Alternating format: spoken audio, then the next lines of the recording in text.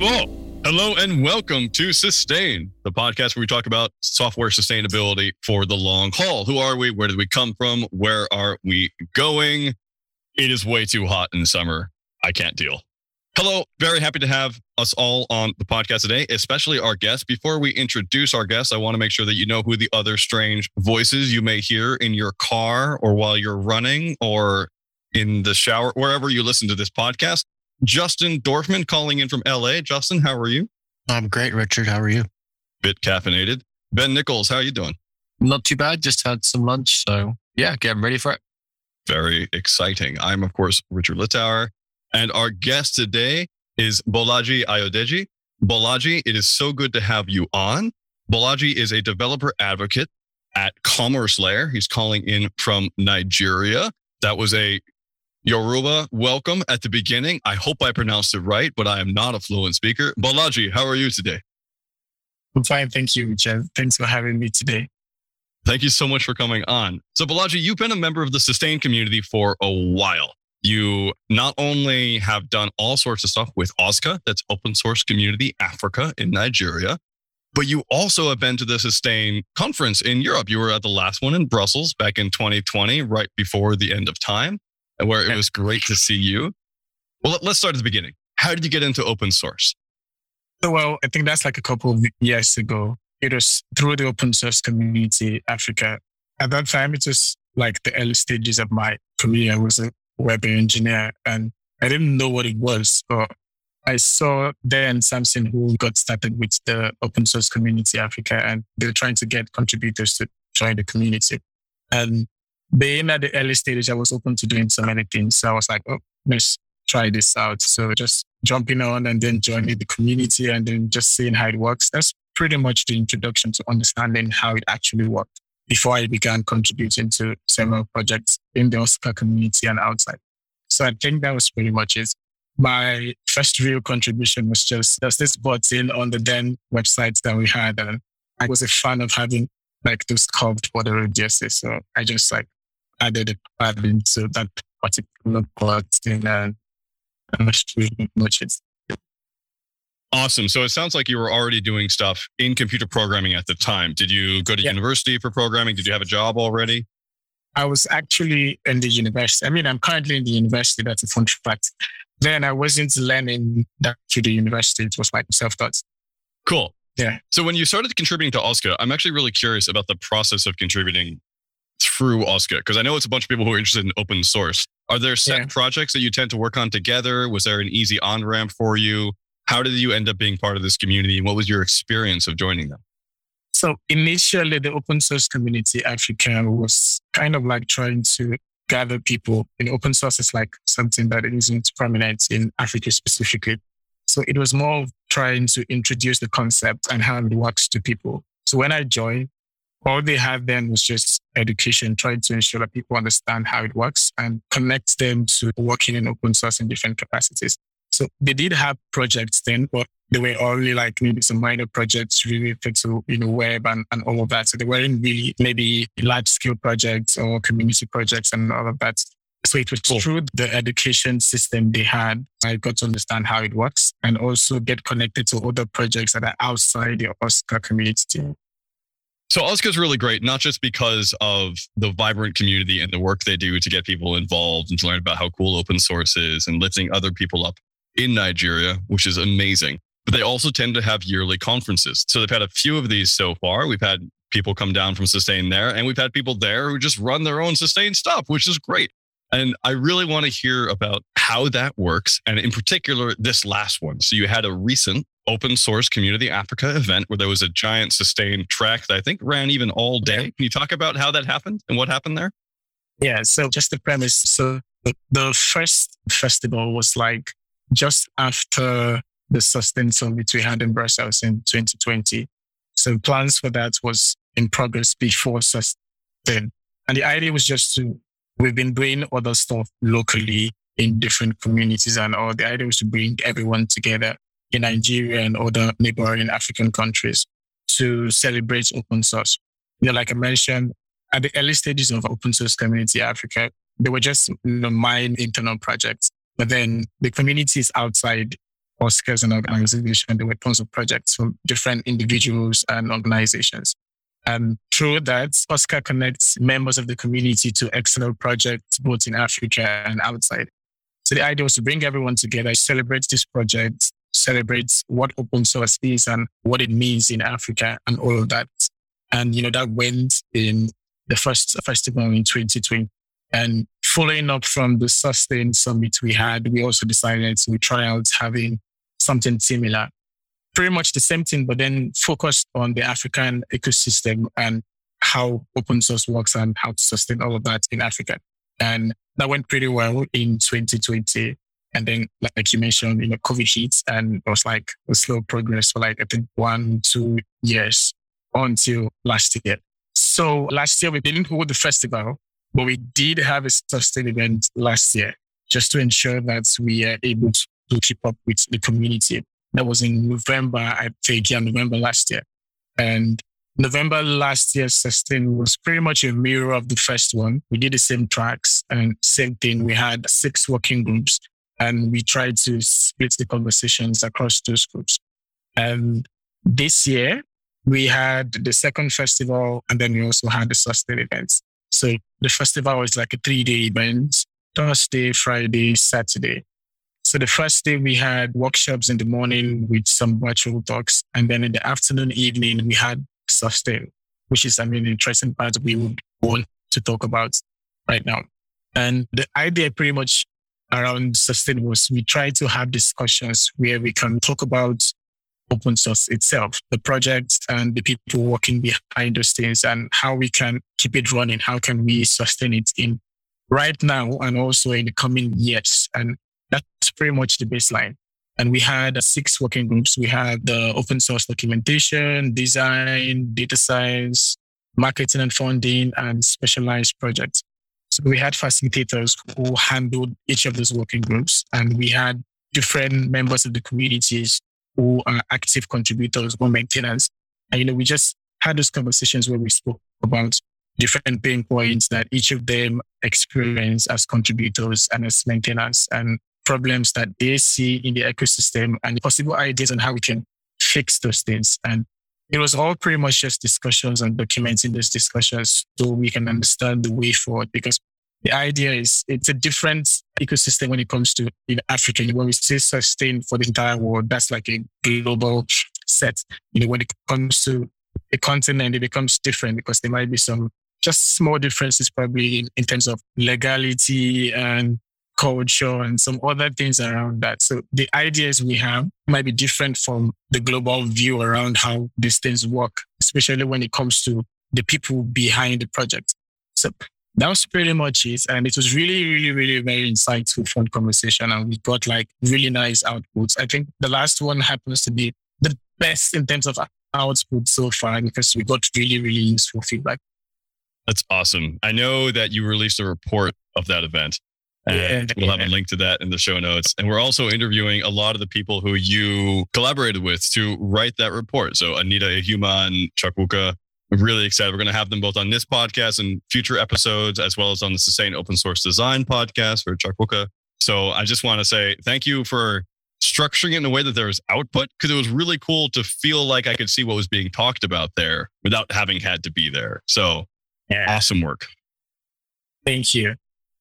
I'm kind of interested now that you've had 3 events, how the conversation is evolving. Do you feel that you are kind of getting beyond some introductory topics and trying to get into creating some change in the communities? And how is that kind of process kind of happening for you? Is that something that's natural, or is it something that you're intentionally kind of moving on so that each event kind of has a different kind of feel to it and maybe kind of has a progression? So there's been a lot of evolution since the first one, most especially in terms of the outputs we received from the first events, the first summits we had. We couldn't really gather the outputs. They were mainly just in-out discussions, and then we didn't have so much to share, which was a huge setback for us. And we learned from that and tried to improve the processes moving forward. And just like you mentioned, the conversation doesn't end at summits. We take the outputs and we expect that you can implement that as an individual in your own organization and in other respective communities. So for an example, this year we had open source documentation, design, data science, marketing and funding, open source programs, which is like mainly open source of code, outreach and the others. And then we introduced burnout and mental health. And the idea was to not just focus on the project itself, but then begin to also talk around the people behind those projects and the challenges they face as individuals when they maintain and contribute to open source.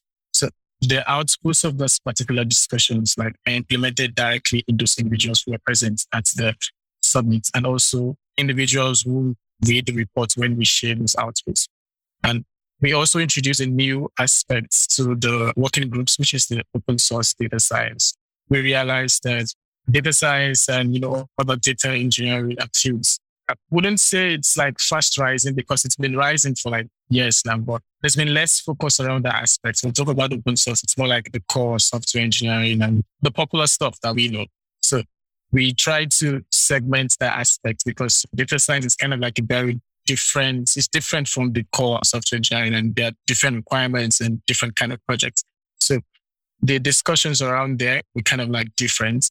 And the observation we realized was that there were a small subset of people who were in that working group because people were not aware of open source in the data science field.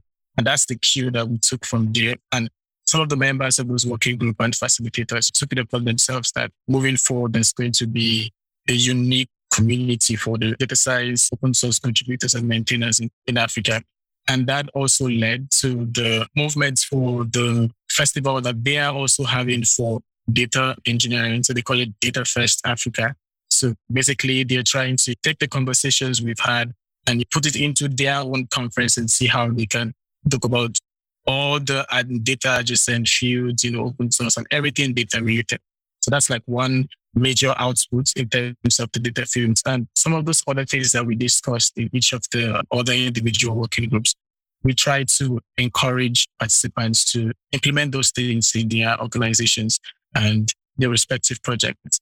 Why we as a community, we gather these outputs and then we figure out some other major next steps in terms of initiatives, activities, or programs that we can create out of these things to make sure things move forward.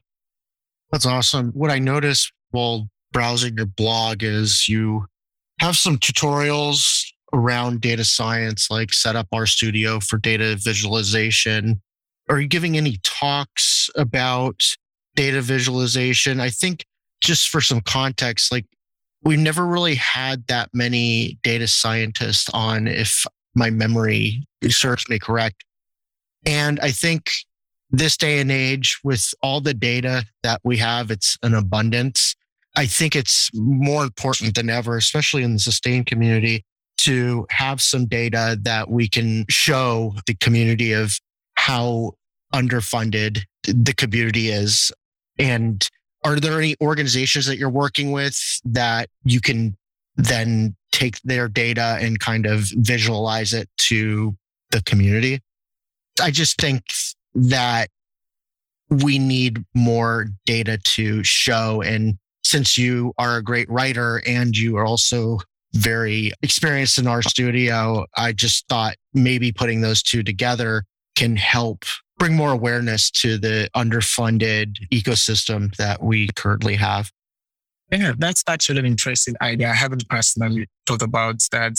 Data science and engineering is kind of not my core. It's more secondary for me. So I just play around it once in a while. But I think it's an interesting idea because, like I just mentioned, there's very, very low awareness in that aspect. And we actually do have a lot of professionals in that field who just go around doing their day-to-day jobs and working with data for businesses. But then we can, use the skill sets and their ideas in working around the open source community. So I think it's something that we can consider, and I can also consider as an individual.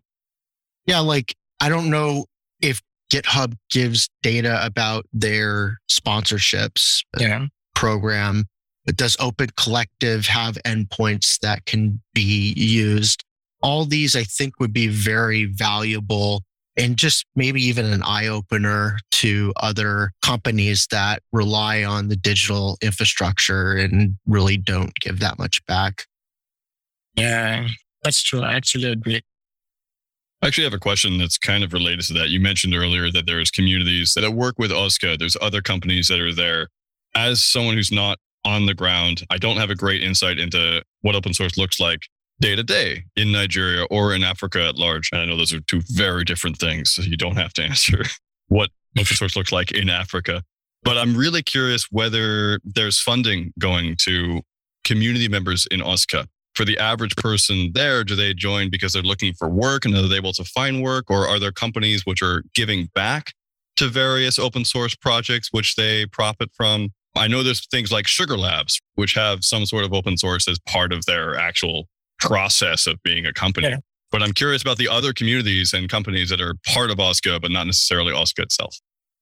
Yeah, so I think I'll just split that into two categories. First of all, at OSCA, we run the community in several aspects. In the general global community, we have a Discord server where everyone communicates and do all kind of stuff. We also run a chapters program, which is a way to decentralize the process of the community in different cities across Africa. Currently, we have about 56 chapters in different countries in Africa. And the idea is we have individuals in those cities who do the same job we do at the top level, but then based on the local needs of their community, which, can cover education, projects and mentorship and all the other things you mentioned in terms of connecting them to the open source ecosystem. So that's one aspect. And then in terms of organizations and individuals, we have some African organizations and in Nigeria specifically who embrace open source. First, they personally have some open source projects that they make public for the community to use and contribute to. I'm not so aware of a couple of African companies who contribute, probably in terms of funding, to projects individual based. But then there are several individuals and other external communities and companies rather who support individual projects that are being built by people in Africa. I know it's a kind of a problem because, first of all, stuff like the GitHub Sponsors program doesn't work in Nigeria and many of the African countries. And it's a problem because I know recently GitHub did this stuff where they sponsored a couple of projects as an organization and went across different maintainers. Stuff like that can be beneficial to some of the maintainers we have over here, but we don't even have access to that stuff. So most of the support we have comes directly into Open Source Community Africa. Let's say we want to host the festival. We have other companies who support. And through that funding, we demystify those funds into the festival, chapters program, the community programs, and all the other initiatives that we run. So aside from that, everything just ends up being on other individuals. Like myself personally, I do support some of those projects, and some other individuals like that also support some projects. Yeah, that's cool to hear that there are individuals supporting open source. I'm curious, can you give me a sense of how large was OSCA, the last one? How many people came? I might not be able to give you the accurate. I need to check. 100, 1,000, 10,000? Yeah, it's up to 1,000. It wasn't up to 10,000, but it's up to 1,000. Yeah. So that's a lot of people. That's that's one of the largest conferences you have in Nigeria and Africa in the tech space. So do you know whether the majority of, just from a ballpark view, I'm not asking for like hard data on this one, but are the majority of the attendees working on open source as part of their jobs or in addition to their jobs? So do you think that there are hobbyists who want to get into open source?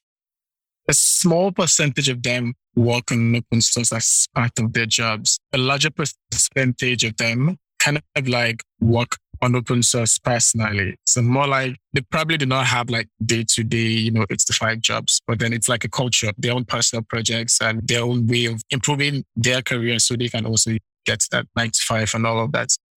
So it's a combination of each of this. That's really different than some of the conferences here. I mean, there was just last week in Austin, there was Linux Foundation OSPOCon, where I guarantee you that the majority of the people there were being paid to be there and work on open source. Yeah. It's not the only type of open source conference. It's just like, it's interesting to see the differences there. So I wanted to just take a step back and talking about the number of people who are participating in OSCA's kind of open source festival and generally a part of that community. I know that kind of payments, especially in countries like Nigeria, are quite difficult. So I was just wondering, in your own personal view, what do you think we should be doing to ensure that the kind of next generation of open source contributors and developers from African nations are incentivized and able to join in that community and to contribute? Is it more important that we have more events like OSCA? Is it more important if we try to provide access to financial support for projects? How do you feel about that kind of balance? Is there one, is there other, or do you think it's a combination? Well, I think at this point, we need less of the events. The events are more like annual stuff, which is already nice in itself. It's more like, hey, after an entire year, we come and we do this. And then also the chapters who run local stuff do their stuff like Otali and all of that. So I think that's kind of like sustainable. And at this point, we can say that quite a number of people already have an idea of, how this thing works and how to get all the advantages that come with open source. So it's more of now, how do we get those who already know how it works, who are already doing something in that aspect? How can we help them to scale? This covers both funding and access to resources. And these resources is probably really key because it can be a lot of things. For example, the GitHub README project is kind of like a way that kind of like exposes, it gives more outreach or awareness to some certain kind of projects. And they've done that for quite some African open source maintainers, which is really good because it showcases the work they're doing to the entire world. So stuff like that is also part of the resources we're talking about alongside funding. And I think Open Collective I think that's the only sustainable, or do I use the word working option we've had so far in African space where you are able to connect to funding from external contributors. And it's kind of like a slow process because obviously there's like some barriers in between, but then this process can be expedited. We can have maybe something much more faster, or we can also have access to the GitHub sponsors program. And some of just the funding programs we have are kind of like nice and all, but then we don't have like direct access to most of them. And it's now more like for you to have a collective, for example, it needs to be like a big project. It needs to be like a solid project for you to even get noticed by people who want to fund that project. So meanwhile, we have individuals who are kind of like doing stuff personally that are also useful in the ecosystem that would also benefit from this kind of incentives and support. So we need a way to ensure that it carries along both individuals, corporate organizations, and I say individuals who work as groups. Going a bit even further back, I'm looking at the stats for Nigeria as a country, right? So it's a middle income mixed economy and emerging market, 27th largest economy in the world, 24th largest in terms of purchasing power parity, whatever that means. Largest economy in Africa, which is one of the reasons why when I think of open source in Africa, I often think of my friends in Nigeria who are doing awesome work there. Have you had a lot of buy-in about open source from other countries in Africa who have come to OSCA? Do you think that because Nigeria is this powerhouse that's kind of, it stars in the ascendant in terms of its economy, it's booming and there's more of a tech center there and there's more VC investment and all those things. Do you think that open source is blossoming for a particular reason in Nigeria? And how are you spreading that out to places like Ghana or other countries in the area? Yeah, I mean, you pretty much mentioned it. The ecosystem is larger in Nigeria. We kind of like Iraq's share. But then we've, over the years, tried to make sure that spreads across other countries. For example, you mentioned Ghana. There's Nairobi, there's Mauritius, there's Ethiopia. Quite a number of African countries kind of like are also growing in this aspect. The only difference is that Nigeria, it's more like into the deep roots, almost every city in the country. Meanwhile, in some of those other countries, they're just specific cities. And that's the idea behind the chapters program, because we as individuals in Nigeria, we started the program, we can't be in every country. So we need to find those individuals who could run those programs for us and help sure that the same way it spreads deep roots in Nigeria, we can have the same thing in other countries. So for now, we are running the program in batches just so we can ensure that everything works fine. And we have like 60 chapter leads and 56 chapters. So in the next coming year, we will also, run a second batch of the program. And we encourage other contributors in those respective countries to reach out to join these programs so they can also help us do the same thing we are doing. I love the chapter approach. I'm curious, open source is often seen or can be seen as an ecosystem which large companies and corporations benefit from. And so a lot of people give to open source, and then large companies use that and then go forth and make awesome products and enter the Fortune 500. A lot of, I don't even know how to phrase this question. I'm trying to figure it out. I also feel super just like nervous about it because I'm a white dude from a developed country, which doesn't make me feel great because I'm part of the problem. But I want to figure out, how do we decolonialize open source in Africa? Is there anything that large companies can do in developed nations, in nations that are typically Western and rich, to help out the open source community there? And do you see any corollaries between open source in Africa and the tech sector in Africa in general? Do you see what I'm trying to get at? I'm sorry that this isn't more cogent. I'm working on it. So what I've observed over time is the kind of projects in terms of open source that come out from the African ecosystem are more like projects that help developers to help them, more like dev tools, packages, and all that stuff that just make development easier. And in turn, that helps the developers themselves to build better products, also for Africans and globally. So in terms of your question, right, it's pretty much in line with all we've been discussing so far.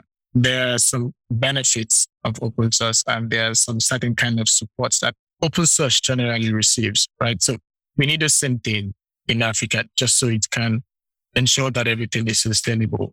And that cuts across overseas funding and access to opportunities. So the same thing that people in the Western world have access to, Africans also working in open source should also be able to have access to those kind of things without bias and easier. Because I think the problem right now is that some of those things we have access to them, but it's not an easy process. And that's because of a lot of things. Like, for an example, I mentioned with the collective, a lot of things work underneath and makes the process harder, which you wouldn't directly blame on the collective itself. So we need a way to ensure that the access to those opportunities is like much easier than it is currently. That is a much better answer than the question was phrased. So thank you so much for that. I really appreciate that. Well, I think I want to take a step to the side and sort of focus on some of the people who've written in their report. What were you most excited about in this last Sustain meeting? And what one thing did you learn that you want to highlight today? Was there anything that was really cool that you feel like this is new? I think the very much new thing was in the mental health and burnout section we had. I think that's kind of like a field where, well, I wouldn't say it's an African thing. It's more global, but we mostly don't talk about this kind of things in Africa. Just do your normal work. You contribute to open source for the numerous reasons you might have. You just do your stuff. And if you by chance happen to be a maintainer, you just keep doing your stuff, just doing your stuff. And then no one knows what's going on. So that session was kind of really insightful on covering it more individual, which is why I like it, because the sustaining of open source starts on the individuals, because they are the one who power everything. If there's nobody, then there's no open source pretty much. So I really like the session. And I think that the second highlight for me was the data science one I talked about. Just had I think maybe 5 to 6 people in that group. Meanwhile, there were more people in the other working groups. And the idea that we were able to realize that this is something that is less compared to other working groups. And even the members of that group realized themselves and were like, oh, we need to fix this. They knew that there are more people, more professionals in their field, but then they don't even really know how all these things work in the open source field. I mean, pretty much all of them maybe even use several process packages. They use NumPy, they use Pandas and all of that stuff, but they don't even know how contributing to it works because it's not like the traditional software engineering that they used to. So the idea that they were able to find that queue and then decide that, oh, we need to fix this. And the fixing starts from their own mindset and then moving into the initiatives that they decided to create on their own. It was really, really cool. I love that. That is awesome. Burnout is a global thing. And so it's really cool that you're talking about that in Africa as well. As someone who has burned out multiple times in my career, super important to recognize how it affects you and how to recover. So that's really awesome. Another tangent question. Nigeria is part of this region, which is super cool because it has all these languages, right? It's a huge linguistically diverse area. And I really want to know, when we talk about documentation in OSCA, do you tend to, as a community, always talk in English? Or are there small subgroups which are opening up, which speak in languages which are also spoken by participants in open source? And if so, is there anything that people can do in the Western world to make it easier, or in the Anglophone world even, to make it easier for people to engage with open source using their native language? So first, Nigeria, the national language is English, technically. So majority of people speak and understand English to some extent. But then that's the problem that we're beginning to notice. I think I saw someone here talking about this last week, where there's some native speakers who probably cannot understand English as fluently as other people would. And the way it works, everything in software is pretty much English, even in terms of terminologies and all those stuff. So sometimes it's even hard to understand what one particular term would mean in using one particular part of software. Well, I wouldn't say that there's so much problem yet in that aspect, but it's something we should begin to consider. The fact that almost everyone speaks English doesn't mean that every single person also speaks and understands English in this aspect. The people who would love to get the same benefits we get from open source, but then there's like a language barrier. And in terms of documentation, it's very much just English. From my experience, everything is just English. We're just beginning to have some diversity around that, where we're having people who focus on some particular dialects. I mean, I think I've seen for Yoruba, I've seen for Hausa and Igbo. Those are the three. That's one of the three major languages in Nigeria anyway. And those are the ones that I've seen those kind of translations come in that aspect. So I think the problem around this would actually be solved from individuals in those different dialects. I mean, for myself, I speak Yoruba, so I wouldn't know the challenges that someone speaking another native language will have. But then if you happen to be in that ecosystem, which is the idea around this thing being solving problems in your local community, we at the top, we are kind of like bringing everyone together and doing our best to show you the right paths. But then you in your own local community, you know your problem. And we always see that communities are built on shared struggles. The shared struggle we see is the national one, and the shared struggle you would see would be in your local community. So we encourage people to find those kind of things and then solve them. And for other African countries, we have some African countries that are French speaking and some other native languages. So it's diverse in each of those countries. So I think that the baseline is that every local community, every local city in these countries will have their own respective language barriers. I think those exist. And in terms of saying, how can the external communities help the Western? How do you help? Well, it's pretty much unclear for me personally, because I can't even tell you how to help, because I haven't even thought deeply to understand how the problem works and what kind of help I would need. Because all I'm saying currently is just the solution, even coming from within. Because you really can't solve that barrier problem or help in terms of traffic, because you don't even know anything about it. So it's more like a problem that those inside would need to solve. But then I think the only thing would be in terms of what is coming from the global world, to be aware that there would be language barriers in different capacities. So it's more like saying there should be a way to accommodate those kind of things. So it's not like you're building a brick and mortar software or a brick and mortar initiative or something. In a way, just keep in mind that there's going to be a need to make this thing accessible, make this thing diverse. So whatever kind of introduction will come into that system, there should be that entry point to make it easier to add those things. So I think that's pretty much it. Yeah, and that makes sense from what I've experienced as well. I mean, I lived in Montreal for 2 years, and it was super cool to go to meetups where some people would just go up and just stand in front and just start speaking French, and everyone else who was Anglophone would just have to deal with it. And the Francophones would be like, great, and then someone who's come and speak English, and everyone would deal with it. And I'm not saying that Montreal has a healthy language situation, because Quebecois and Anglo-like relations are not always great. But it was really interesting to be like, that's how it is. At the same time, what happens in Montreal is because it's a economy that is pretty cheap to live in based on financial policies of the last 20 years, really good developers would join in open source, get involved, and then get hired, and then all move to Redmond and move to Seattle and move to San Francisco. And so we had this brain drain going on. It was something to be aware of. Oh, okay. So language is the barrier, and who's more likely to go and get a job somewhere else and be able to fund themselves? Anglophones. And so knowing about that is important, right? It's good to just be aware of it and say, okay, there's a barrier, but how can we lift other people up? So thank you for your opinions. I think they're on track with how I considered that, and I really appreciate that. Balaji, this has been really awesome to have you on. It's been great to have this full episode to talk about Sustain in Africa. Thank you for letting me talk about languages for a while, even though that's not the main topic. I'm just always interested. I would like to wrap up because we're running out of time. Before we get to our best part of the show, Spotlight, where we talk about totally other random things, I want to ask, where can people follow you on the internet, and where can they get involved with OSCA and Sustain OSCA? You can reach out to me anywhere at I am Bolaji Ayo, or you just go to my website, bolajiayo.com, to find all the other relevant links. And to join the OSCAR community, you can go to our website, oscaafrica.org, and you find all the relevant links to join the Discord server and other social medias. And that's pretty much it. When you join the server, we have specific channels for different initiatives, including Sustain Africa and all of that. Awesome. And for your listeners who weren't clear, his Twitter handle is I am Bolaji AYO. Not just Bolaji AYO, but I am Bolaji AYO. So go ahead and follow Bolaji there. Thank you so much, Bolaji. Now it's the time of the show where we get to spotlight. We get to talk about projects, people, things which have helped us out in our careers or in our lives, and we think just need a little more light shed on them. Justin Dorfman, what is your spotlight today? Since I've shared every single link on the internet with this show, I'm going to go with my newsletter again. It's blowing up. Not really, but the non-code contributor newsletter where we highlight the contributors you've never heard of. The last person we had on was Stefano Muffoli, the executive director at the OSI, the Open Source Initiative. Just go to twitter.com/jdorfman.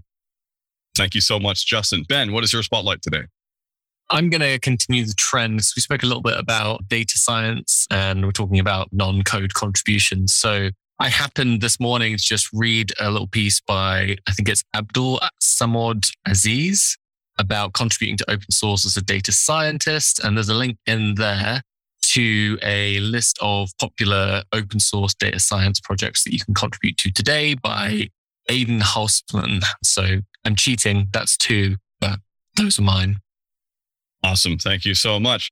My spotlight today is Heather Piwawar. Heather Piwawar is a PhD largely in the data science community.